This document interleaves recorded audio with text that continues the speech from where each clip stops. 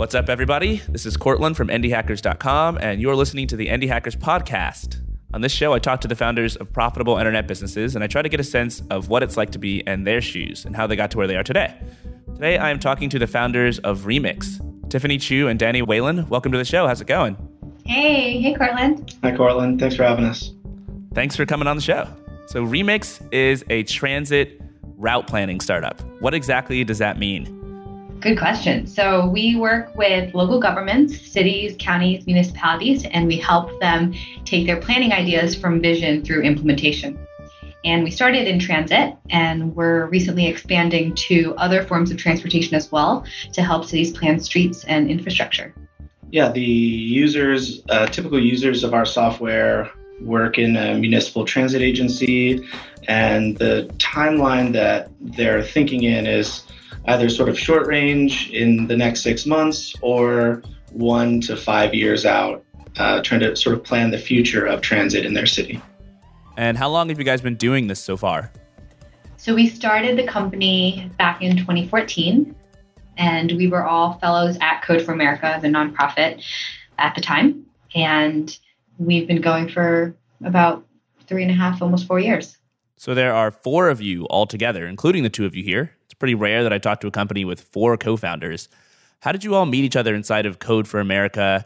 And why did you decide to start a transit company, which seems entirely unrelated to what Code for America does? Well, it's actually quite aligned. We were all sitting together as fellows, like literally near each other at a table at our desks. And we were actually working on a side project that led to the founding of Remix. And it was originally a way to help citizens of San Francisco suggest better routes to Muni as kind of a grassroots advocacy type project. And it was fun for us because it had a lot of mapping components and new technologies. And I have an urban planning background, so that was really exciting. Yeah, so Code for America partners small groups or their fellowship partnered small groups with city governments. So Tiffany and I worked with Charlotte, North Carolina.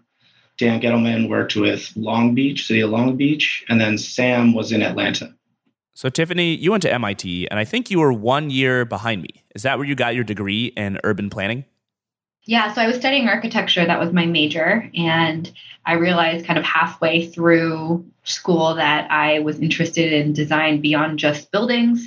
And urban planning was always really fascinating to me because it was basically how cities form and how the different communities knit together, which was at a slightly more macro scale than architecture. So I tried to do both. And what about you, Danny? What was your background like before you started Remix? Before I started Remix, I was a software developer. I worked at a consultancy and a startup before that. Software was actually a career change for me. In undergrad, I studied finance and wanted to work on Wall Street and be a trader and things like that. So yeah, did a summer internship with like a fixed income hedge fund within Citigroup. And that was the summer of 2007, which is when the subprime mortgage collapse began.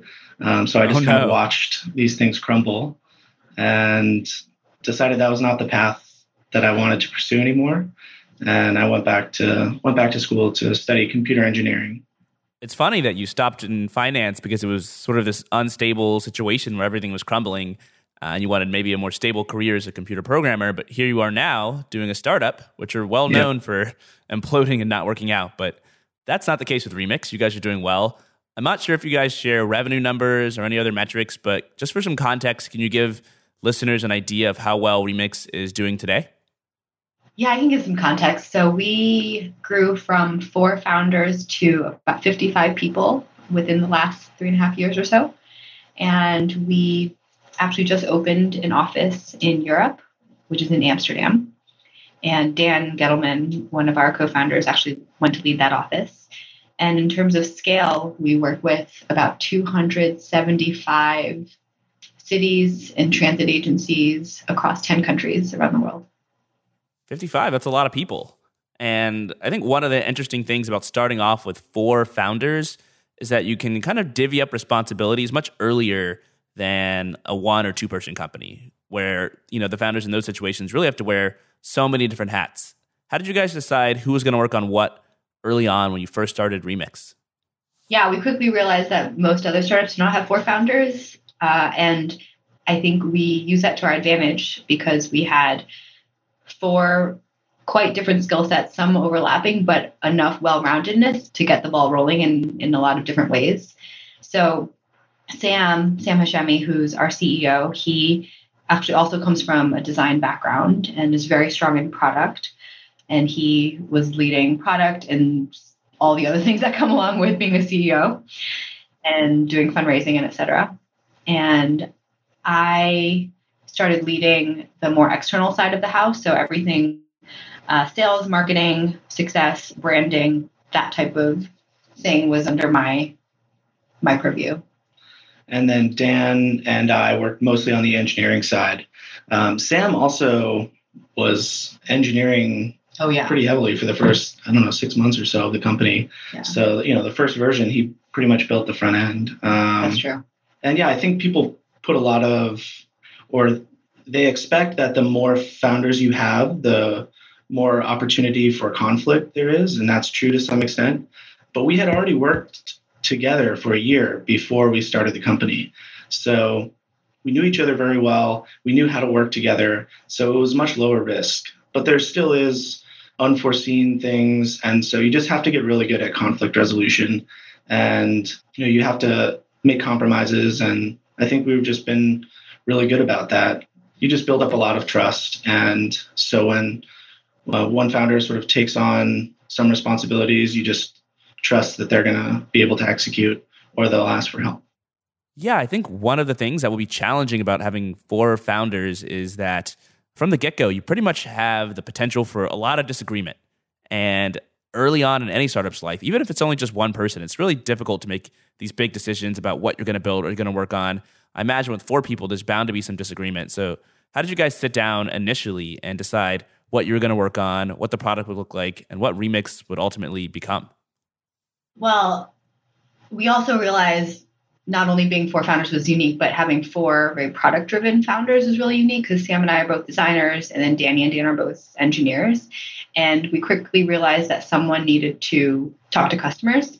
And I have a UX design and research background, and I'm also, I guess, the extroverted person on the founding team. So if I were to talk to 10 customers a day, I would not be exhausted and I would want to talk to 10 more. So I naturally really fell into that role. Yeah, on the topic of what to build, so we had users from the very beginning. We had basically the Oregon Department of Transportation committed to be our first partner in fall of 2014. And that's when we incorporated and figured out, what do we need to do to make this business happen? And so having users from the beginning means that deciding what to build is more of a collaborative process with the users rather than founders sitting in a room dreaming up this vision that is sort of in a bubble. Yeah, I'll chime in there. It was much less about how we decide what to build, but how we prioritized all the requests we were already getting from our customers. So what's the story behind that? How did you get somebody to commit to buying your product before you even really had a product? Yeah, that was a funny process. So we were fellows at Code for America, and we had maybe a couple months left in our year-long fellowship. And we had launched this prototype, really, that was called Transit Mix back then. And I think in June of 2014, when we launched the prototype, it somehow went viral.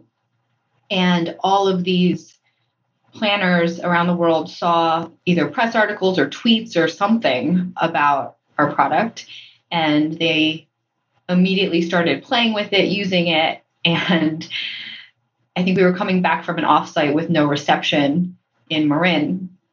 All of a sudden, we all looked at our phones and we had 250 emails from different planners around the world who had seen our product and wanted to use it and had basically 10 paragraphs of features that they wanted to see in it as a next step. That was the moment, that was the day when we realized something was happening here, and we wanted to figure out why everyone was reaching out and why it went viral, because we didn't really know. So then what we did was we started doing a round of user research, basically calling up every single planner, transportation expert in our network to say, hey, what do you think of this? And why is this helpful? And where do you see it going? And those conversations actually led to our first few customers. And we basically said, hey, we want to work on this full time after our fellowship. And in order for us to do that, we need some dollars. And would you be willing to help us co-create the product with you? Danny, how were you feeling when your phones were blowing up and you saw that there's this huge reaction to this thing that you guys had built? It was definitely overwhelming. There was just clearly a gap in tooling for transit agencies in this early stage of sort of envisioning what ways to solve specific problems. Also a shout out to Matthew Barnes at Oregon Department of Transportation, who was he gave us that initial shot. And it was because he just understood the need for something like this that allowed, for him, it was interagency collaboration because, for a state DOT, they're trying to coordinate efforts across agencies, and he sort of saw the potential. So it was overwhelming, and in a good way. And so we just made the most of it and learned as much as we could. And transit planners are amazing people, and they'll, tell you everything they know and all their dreams. And so we just listened. So this whole story is fascinating to me because I know a lot of companies that have expert product designers, and they do a ton of analysis, and they talk to customers, and they sort of intend from the get-go to build something that customers are going to need and use and pay for, and things sometimes still don't work out. And yet you guys sort of accidentally, it sounds like, built something that everybody was interested in. So how did you do that? I mean, what kind of research did you put into the product? How long did it take you to build it? And why was it that everybody liked it so much? So initially, we built the product for people like us who wanted to be more involved in their community and had some opinion on how their city should be planned. So that was the initial user in mind. And we literally built something that we thought was fun and was pushing the boundaries of, geospatial mapping world for, a little bit. And honestly, I think it was the stars aligned and we hit upon something that was solving a bigger problem that we didn't quite know existed. And when that trigger happened, we realized it kind of in a little bit of disbelief. And it was only after we did that initial round of user research of understanding how transportation planners approach their job and what projects they work on and what their workflow is like. That was the point when we realized what product market fit meant, and then strove to basically take advantage of that momentum. Yeah, so let's talk about product market fit here for a second and zoom in on the product. What could people use this early prototype of Remix to do, and how did it work exactly?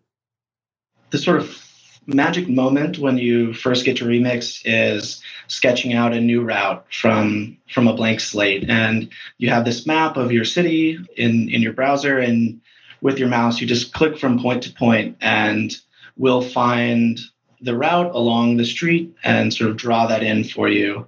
Then you can continue drawing, and it'll, understand one-way roads and contraflow bus lanes and just like really complex street networks, and easily lay out route geometry for you. And we'll also have sort of automatically link all of your stop infrastructure to the route as you draw. And so you can go from this blank slate to the structure of a brand new route in a minute. And that really wasn't possible before. It's just incredibly tedious to draw out on a map what a route would even look like. And so that was what caught people's attention at the beginning. And of course, once you really start getting into the domain, you realize that's scratching the surface of what a transit planner does. But it was just so painful otherwise. It was so painful previously that the world of scenarios that they would explore was much smaller. So another thing I think is interesting is that even if you build a really great product for a specific group of people, it doesn't mean it's easy to get it in front of them. Did you guys ever find out how exactly your app went viral among transit planners?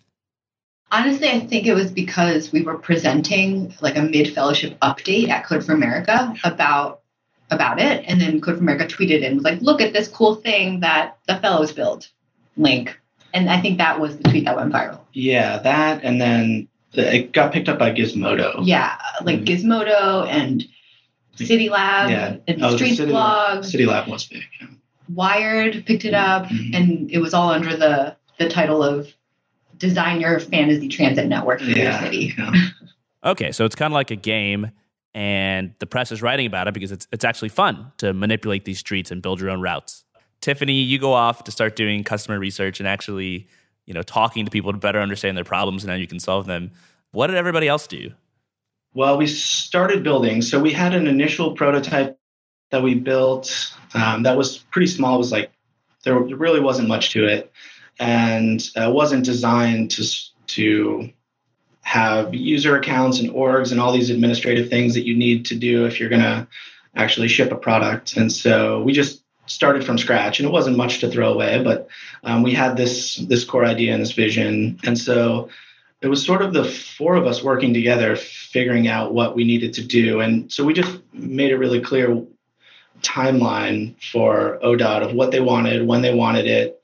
And then, of course, like, why do you want these things?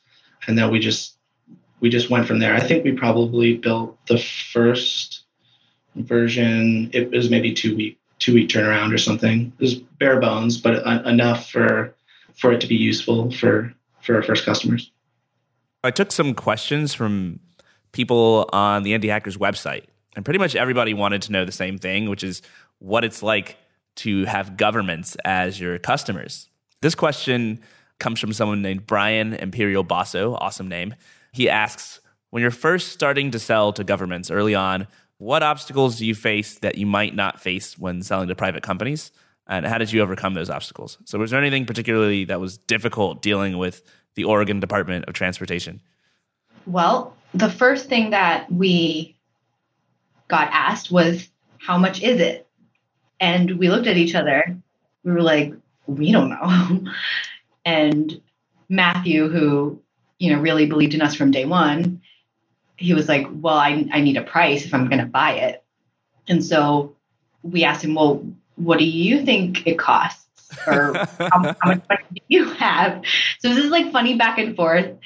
And he clearly was taking a huge risk on us, and we were definitely showing it. And he basically told us what he personally, under his departmental budget, he could afford. And we said, that sounds good. Okay. And that was our first deal, which taught us a couple things. Number one, I think when somebody in local government believes in you, that's incredible. And you got to jump on it and kind of work with their constraints to be able to just get your foot in the door. Yeah, the sort of procurement thresholds within government are a major factor, especially when you're starting. So those procurement thresholds basically specify, as department head, I have the authority to sign a contract up to X dollars, X plus $1. I need to go to my boss to get sign off. And so a lot of that initial year of contracting was just like, where are your thresholds? How many people do you need to get to sign off on this, and working with them to find a price. But of course, it means your prices are everywhere. So you then need to sort of clean that up later and standardize pricing. And that's a whole process in itself. How were you guys thinking about financing this whole operation? Because of course, with 4 people, you're not really short-staffed, but you also have much higher funding requirements. Was this first contract enough to pay you guys a salary so you guys could quit? So we were pretty lucky in that right after our fellowship, we also got accepted into Y Combinator. And so that plus our initial couple of contracts was definitely enough to feel secure in jumping and doing this. Yes. Code for America also made a significant investment in us early on. Were you guys clear early on what your vision and what your goals were going to be for this company? Because I can imagine some of you want to do this to try to expand as fast as you possibly can and get as many customers and make as much money as possible. And some of you might be, very invested in simply making transit better, and a whole range of different goals in between. So how did you guys decide, or did you ever at some point sit down and decide, okay, why are we doing this and what do we want the outcome to be in the long run? For sure. And what we landed on was, and this was probably part of our philosophy very early on as well, is we wanted to focus on local government because we think local government is the only organization, the only type of organization that has to serve everybody.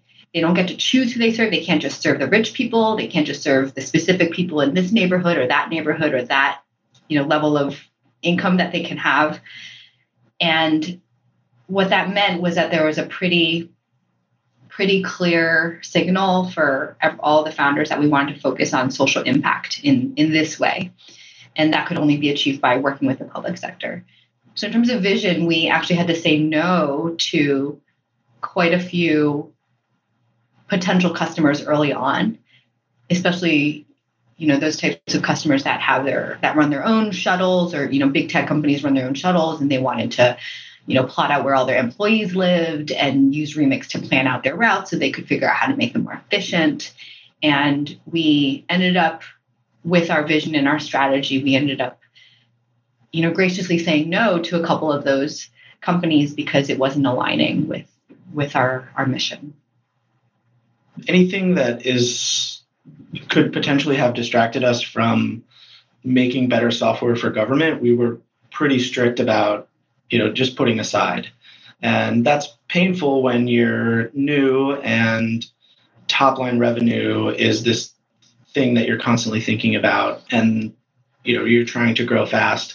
But ultimately, it's healthier long term to have that deep keel that keeps you pointed in the direction that you set out in.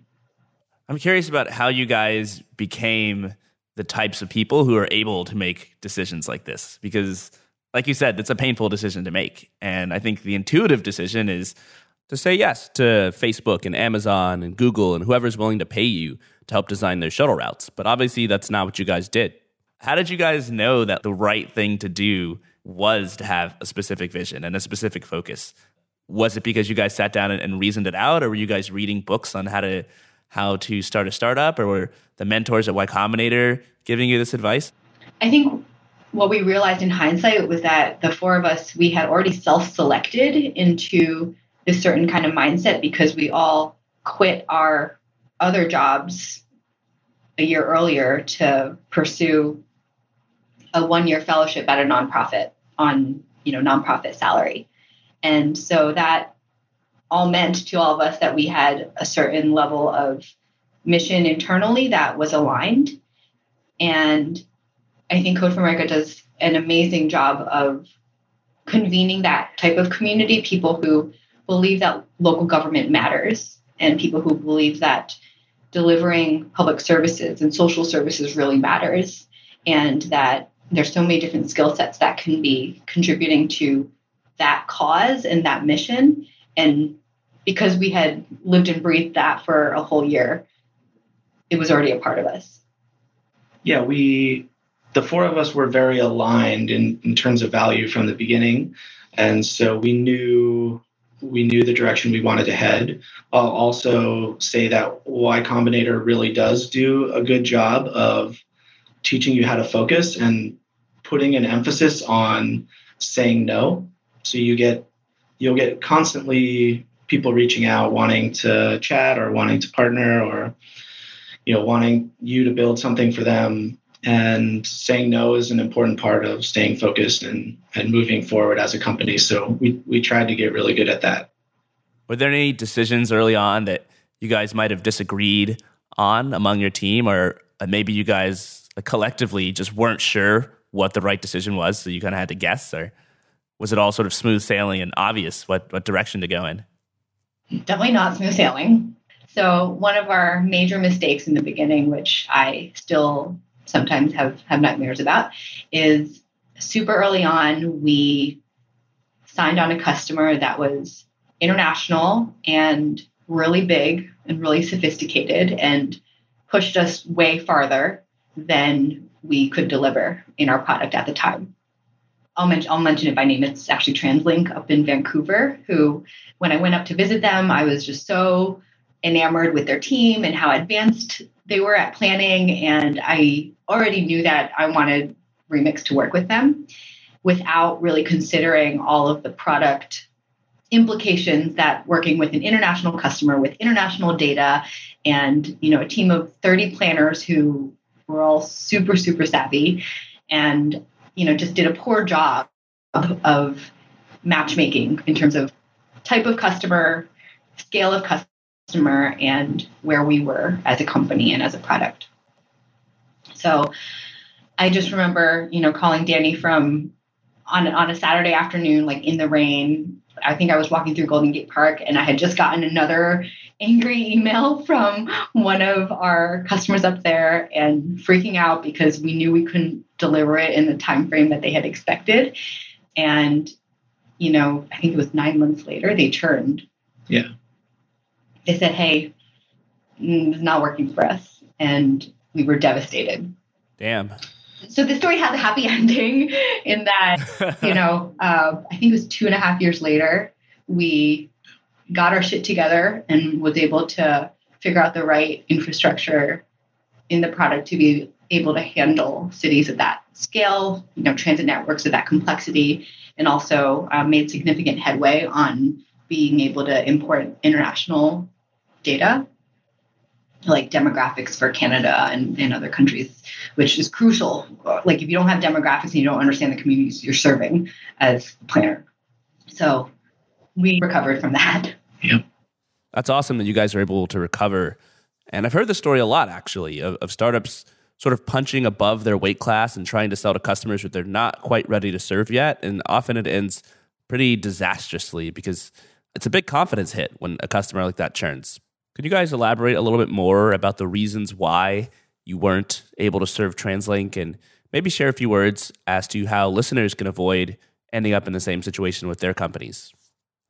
In the case of TransLink, they're just a very advanced transit agency, and that's anywhere in the world. They're extremely advanced. So they have tons of internal tooling, and they have a lot of data that they don't make decisions unless they can prove it's a good decision with data. So for us, we needed to play catch up in being able to get to be useful in their decision-making process rather than just sort of solving one particular pain point for them.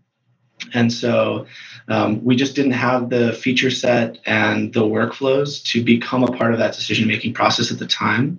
And that's mainly just the maturity of the product. We were sort of solving things at the engineering throughput. We just didn't have the engineering throughput to really move that fast. And we're also learning, and their needs were a little bit different than the needs of many of our customers.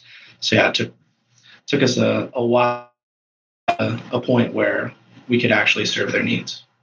So startups move fast. I mean, you guys are constantly iterating and improving. Any startup is breaking things and launching things, whereas government is notoriously slow and bureaucratic. Do you guys find that having governments as customers has slowed you down or made you more conservative or responsible compared to how a typical startup might be? Or has it been pretty similar to the other companies in your Y Combinator batch?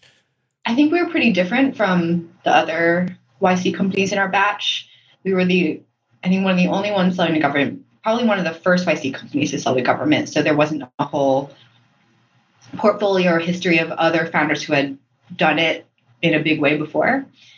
So I think what we learned was that we learned to look at other analogous companies that were doing similar-ish things, not exactly the same, but we talked to a lot of founders at ed tech companies. So I think education is a pretty similar space to government. There's a lot of risk aversion. You need to serve a very diverse community of customers and also moving a little bit slower than the private sector.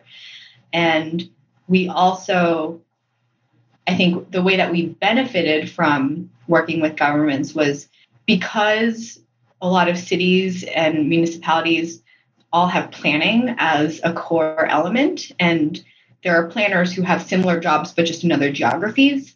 The beauty of working with government is that everyone's super willing to share best practices and learnings and hey, we do this in San Francisco. How do you do it in Pittsburgh? How do you do it in Toronto and Sydney, Australia? And having a community of customers who are willing and vocal about sharing their learnings from their urban context with each other is something that no other industry has. Yeah, I think that's a great summary. I would say that it hasn't slowed us down, and a lot of that is because governments are more collaborative. They want to include stakeholders in the process, and so they considered us a stakeholder. They considered adjacent agencies, nearby agencies, part of this process, and were willing to sort of take time to advise us in their problems where other private sort of enterprise type customer relationships might not be that open and sharing. So I think in that sense, it helped quite a bit. One thing that people are very curious about is, what does the process look like of actually getting in the door and selling to government? Is it similar to doing like B2B sale, enterprise sales? Do you guys have a sales team, or have you had a lot of inbound interest? So I would say I haven't really had experience selling other things to other places, so I don't entirely know, but I have heard that is similar to selling to large organizations. So just, similar to enterprise sales. The thing that I think makes it a little bit different is the number of RFPs that you might encounter. So obviously governments have to be responsible public stewards of public money. And so sometimes they have to put out a request for a proposal and we have to respond to it. So I would say that's probably the most unique thing. Are you like waiting for governments to put out a request for a proposal, or do you go and convince them to do that? I think it really depends on what projects are coming up for different cities and agencies. So for example, you hear word on the street, XYZ city is about to do a big system redesign, and you hear about it and there's probably going to be a proposal that comes out for it. So you wait for it and you look out for it. I'll also add that in addition to the RFP type process, like before an RFP comes out, you want them to already know who you are, so they have an idea of what the landscape is, so they know what they can ask for. I think oftentimes it's really hard for governments to just know what kind of technology is out there. So a lot of the ones that are forward thinking and kind of more progressive and on top of it, if they know what's out there and have done their research in a holistic way, then they do a much better job of really specifying in the procurement process what they're looking for, but not like features. That's like the worst kind of RFP. If you write an RFP for features, you want to write an RFP for outcomes. And how do you identify which governments are advanced and forward thinking? Like when you talk about TransLink, it sounds like they were just on top of it. They were making data-driven decisions. Is that the norm for governments, or do you find like a huge range of readiness and knowledge across different governments? There's definitely a range, but most of the time, when an agency is stretched thin, either just due to limited staffing or something like that, it can you just get sort of buried in problems. And so the problems that bubble up to the top are the problems that are happening today with buses on the road today. And so these sort of longer term planning concerns end up getting set aside. And so that's a contributor to that spectrum. But cities know that they know what they want to do, and they want to have access to this data and time to analyze it, and support from the mayor's office to actually execute on it. But it just doesn't always happen that way.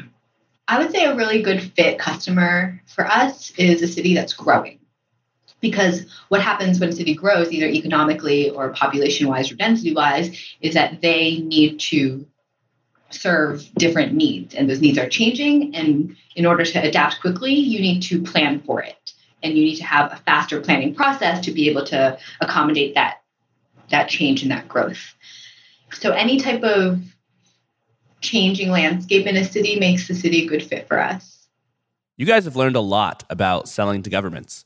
For example, what you just mentioned about fast-growing city governments being better customers for Remix than slow growing or stagnant city governments is a pretty interesting insight.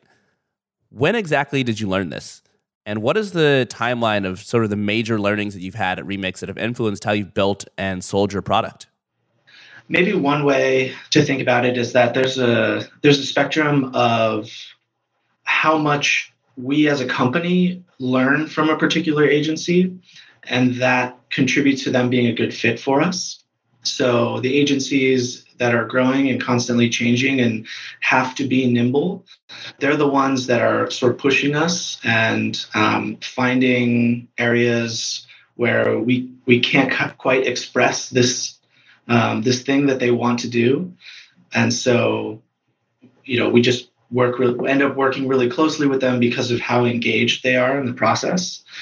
Yeah. So as someone who was more customer facing at the beginning, I can distinctly remember the couple of cities that reached out to us first, like Tacoma, Pierce Transit in Tacoma, Washington, Via Transit in San Antonio, AC Transit in Oakland, VTA in Santa Clara County. Those were all cities that had a very forward-thinking, progressive planning department within their transit agency, and they were embracing of approaching old problems in new ways because their communities were changing really fast, and they realized they needed to also plan faster. And then we realized that as we started to grow and we started reaching out to new agencies, so we had like a crazy wave of inbound very early on, but of course inbounds like that don't last forever, so we had to balance it out with other techniques. And so when we started, going to transit events and conferences and doing outreach, what we noticed was the ones that were not as embracing of our product or who didn't see the magic right away were the ones who just didn't plan that often, mm-hmm. or whose planning projects were so few and far between that it just honestly didn't make sense for them to invest in a planning platform like ours. I was also thinking, so we have a team in Europe now, and they're selling to sort of Nordics, UK, Spain, and Portugal, among others now. And so that was like has been a tremendous learning experience over the past 9 months, or I guess a year now. It's even simple things like how you frame the problems that your product solved. You have to change the language, and sometimes the things that they care about or the structure of the stakeholders that sort of form the delivery arm of transit. So it might be a private operator or something like that. Those structures are different, and it changes who the purchaser is, or is there a consultancy involved? So a lot of times the learning happens in new markets where we need to shape our process to the structure of the prospects that we're going after. Yeah, the culture. It's actually like a lot of it is culture. Yeah. Do you guys ever just say no? Like, this is not a customer that we want. It's too much change. Yes. So there are a number of cities across the world where the public, like the local government arm, is not the one operating transit. It's a private company or something else.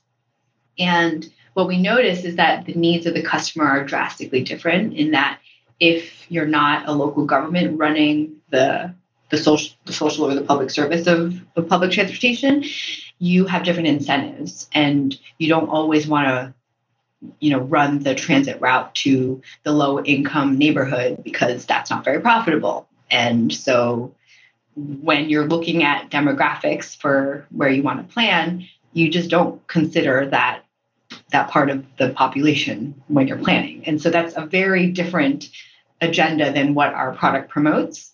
And so, we've had some mismatches there in terms of product customer fit that we've had to negotiate. And what about competition? Early on, you mentioned that like your very first customer asked you, how much do you want to charge for this? And you guys didn't know. And I think for a lot of other companies, you can kind of feel out what a reasonable price is because you usually have competitors who sort of set the limits on how much you can charge. Do you guys have competition? Do you guys make decisions based on alternatives that these cities are using? Or are you guys sort of the only option doing what you're doing? So with competition, it's been interesting because our first product came out and we basically created a new category. So we had the luxury of being able to name it and price it and position it. And that was an amazing experience. And then when we started expanding our product suite, we noticed that there were a lot of pain points in areas that actually had competition. So our second product, Remix Scheduling, which we launched in December of last year, is helping transit agencies take their vision from planning and turn it into implementation and operations. And that is a pretty well-trodden territory. But there were clearly enough pain points because we heard it from our customers that this was an area that they wanted us to solve. We literally heard this. Customers would tell us, what is the next product we should build? And they said it was scheduling. And that's an area that we do have competition. So we've had to learn a lot about dealing with that for the first time. And why even create a second product? Why not just take Remix Planning and try to grow that as much as possible? Do you feel you may have been hitting the point of diminishing returns, or is there another good reason to have multiple products? So our plan has always been to have multiple products. And a big part of that is collaboration between departments is just incredibly important in government. And there are a lot of barriers to being able to do that. For instance, a large barrier for collaboration between departments, let's say, for instance, you're the department that plans and maintains streets or like plans the structure of streets, and the transit agency. They need to work together because they can make changes that are mutually beneficial. A good example is in San Francisco, there's the bus-only lane down Mission Street now.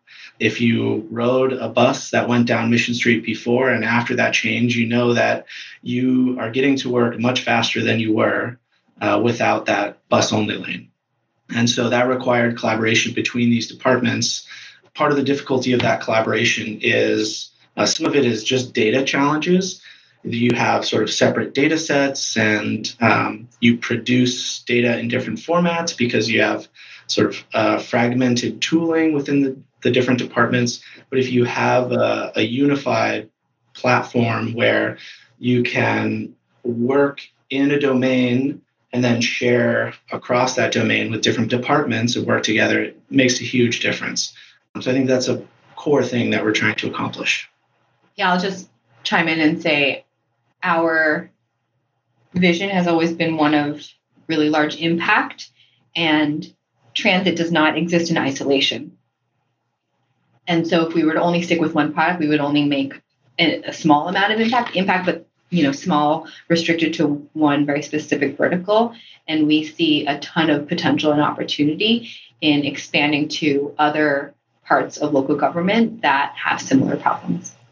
Speaking of vision, I think this is one of my favorite things to talk about because a lot of founders, quite frankly, don't understand why have a vision. Doesn't that constrain what you can do? Doesn't that mean that you're going to pass up opportunities that might be better for you? And I'm curious what you guys think, since you started in a place with such a strong vision at the outset. Has that been advantageous for you? And if so, how?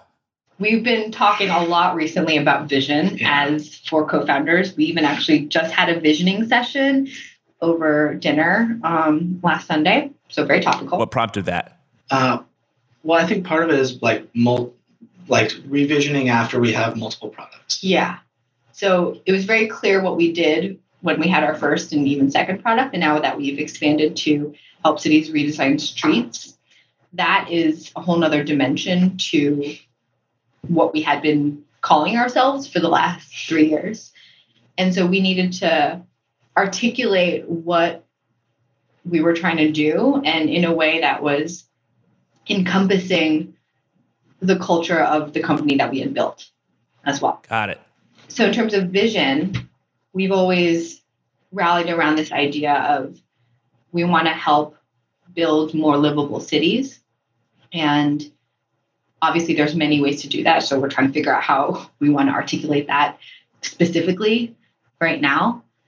And I think everyone at Remix really believes in that mission, livable cities, a place that has connectivity through really strong public transportation, one where you can feel like you belong on the street. You can be a pedestrian, you could be a cyclist, you could be a transit rider and feel like you belong and you're not subservient to the automobile. And one that's inclusive, one that allows opportunity to become a thing that is possible within living in a city. So obviously a little rough around the edges, but that's the general direction of the North Star that we're heading. And it's gone through a couple of iterations so far, probably needs like 30 more iterations. But it's definitely been a journey for us to even start to articulate that and bring it to life within our company. What are some of the things that go into deciding whether or not a particular articulation of your vision is what you want? I mean, is it obviously you're aiming for accuracy, you're aiming for something that customers will understand? I mean, what are you guys taking into account when you're trying to come up with a vision? Yeah, audience matters, of course. I think part of it is being able to articulate the values of sort of a smaller group of people to that larger group of people, and better so that people better understand where you're headed as a company and what you hope to accomplish and how that aligns with the things that they care about. I would say also we are aiming for a little bit of controversy, because if you set a vision and everyone agrees with it, you're not actually saying anything. You're saying the most common denominator of beliefs. Right. Not the point of setting a vision. So I think especially in this age where I feel like half of Silicon Valley believes that autonomous vehicles are going to save cities, I think it means a lot for us to stand up for something where, you have to make sure that you're building cities for people and not just for robots. That makes so much sense. And I think probably the reason why people are so suspicious of visions is that so many companies have this kind of, ho-hum, drab, general vision that nobody would disagree with because it's not actually taking a stand on something. Is there ever a point where your vision is done? How long do you guys see yourselves working at Remix? And on a personal note, like what drives you to keep being founders? So I think for me, I've always wanted to live and work and breathe in this space that's the intersection, the Venn diagram of three things: design, cities, and technology. So however you slice and dice it, I want to do all three things at the same time. And as long as Remix is doing that for me, I'm going to be here. I don't think this is particularly a vision that has a chance of wrapping up anytime soon. But yeah, what keeps me here personally is I'm very interested in fundamental and structural ways to improve how government departments are able to work together and to deliver outcomes. In particular, there are some very large needs around data management and data analysis, and just being able to better understand the city with this tooling. And so I think there's just a lot there. And while we have built sort of domain specific tools, there are these cross-functional concerns that we're sort of uncovering that really need some deep thought behind them and just a lot of design work to be able to solve properly. And so that's probably one of the most interesting things about our company right now. And then the other thing that keeps me here is it's amazing to work with our customers. The relationship we have with our customers, because it's this very close enterprise type of relationship, is really rewarding. They're public servants. They appreciate that we care, not just that we sell software to them, and that means a lot to us. Those are both such great answers, and it's funny, Tiffany, that you mentioned caring so much about design, because I was browsing your website And the first thing that struck me was like, this design is so gorgeous. And then I looked at the tool and I was like, these tools are gorgeous. Like, I want to use this tool. And it was like, who's responsible for this? Because you wouldn't think that a startup selling software to governments would really care that much about design. So it really shows that you guys care. And to what you said, Danny, I think I've heard a lot of founders talk about selling to large customers or enterprise customers, and how you end up having these personal relationships where your customers are rooting for you as much as you're rooting for them. And it's a little bit counterintuitive because most people think that if you start a consumer startup, that's like sort of the end all be all of having a great time talking to your customers and everybody understands what you're doing. But I found that in reality, developing these like really close relationships with a small number of customers makes founders happier. So that's pretty cool to hear. I'll let you guys get out of here. I've got one more question for each of you. What would be your advice after working on Remix for a brand new founder who's considering starting a startup that sells to government? I would advise them to make sure they're solving a very small, focused problem first.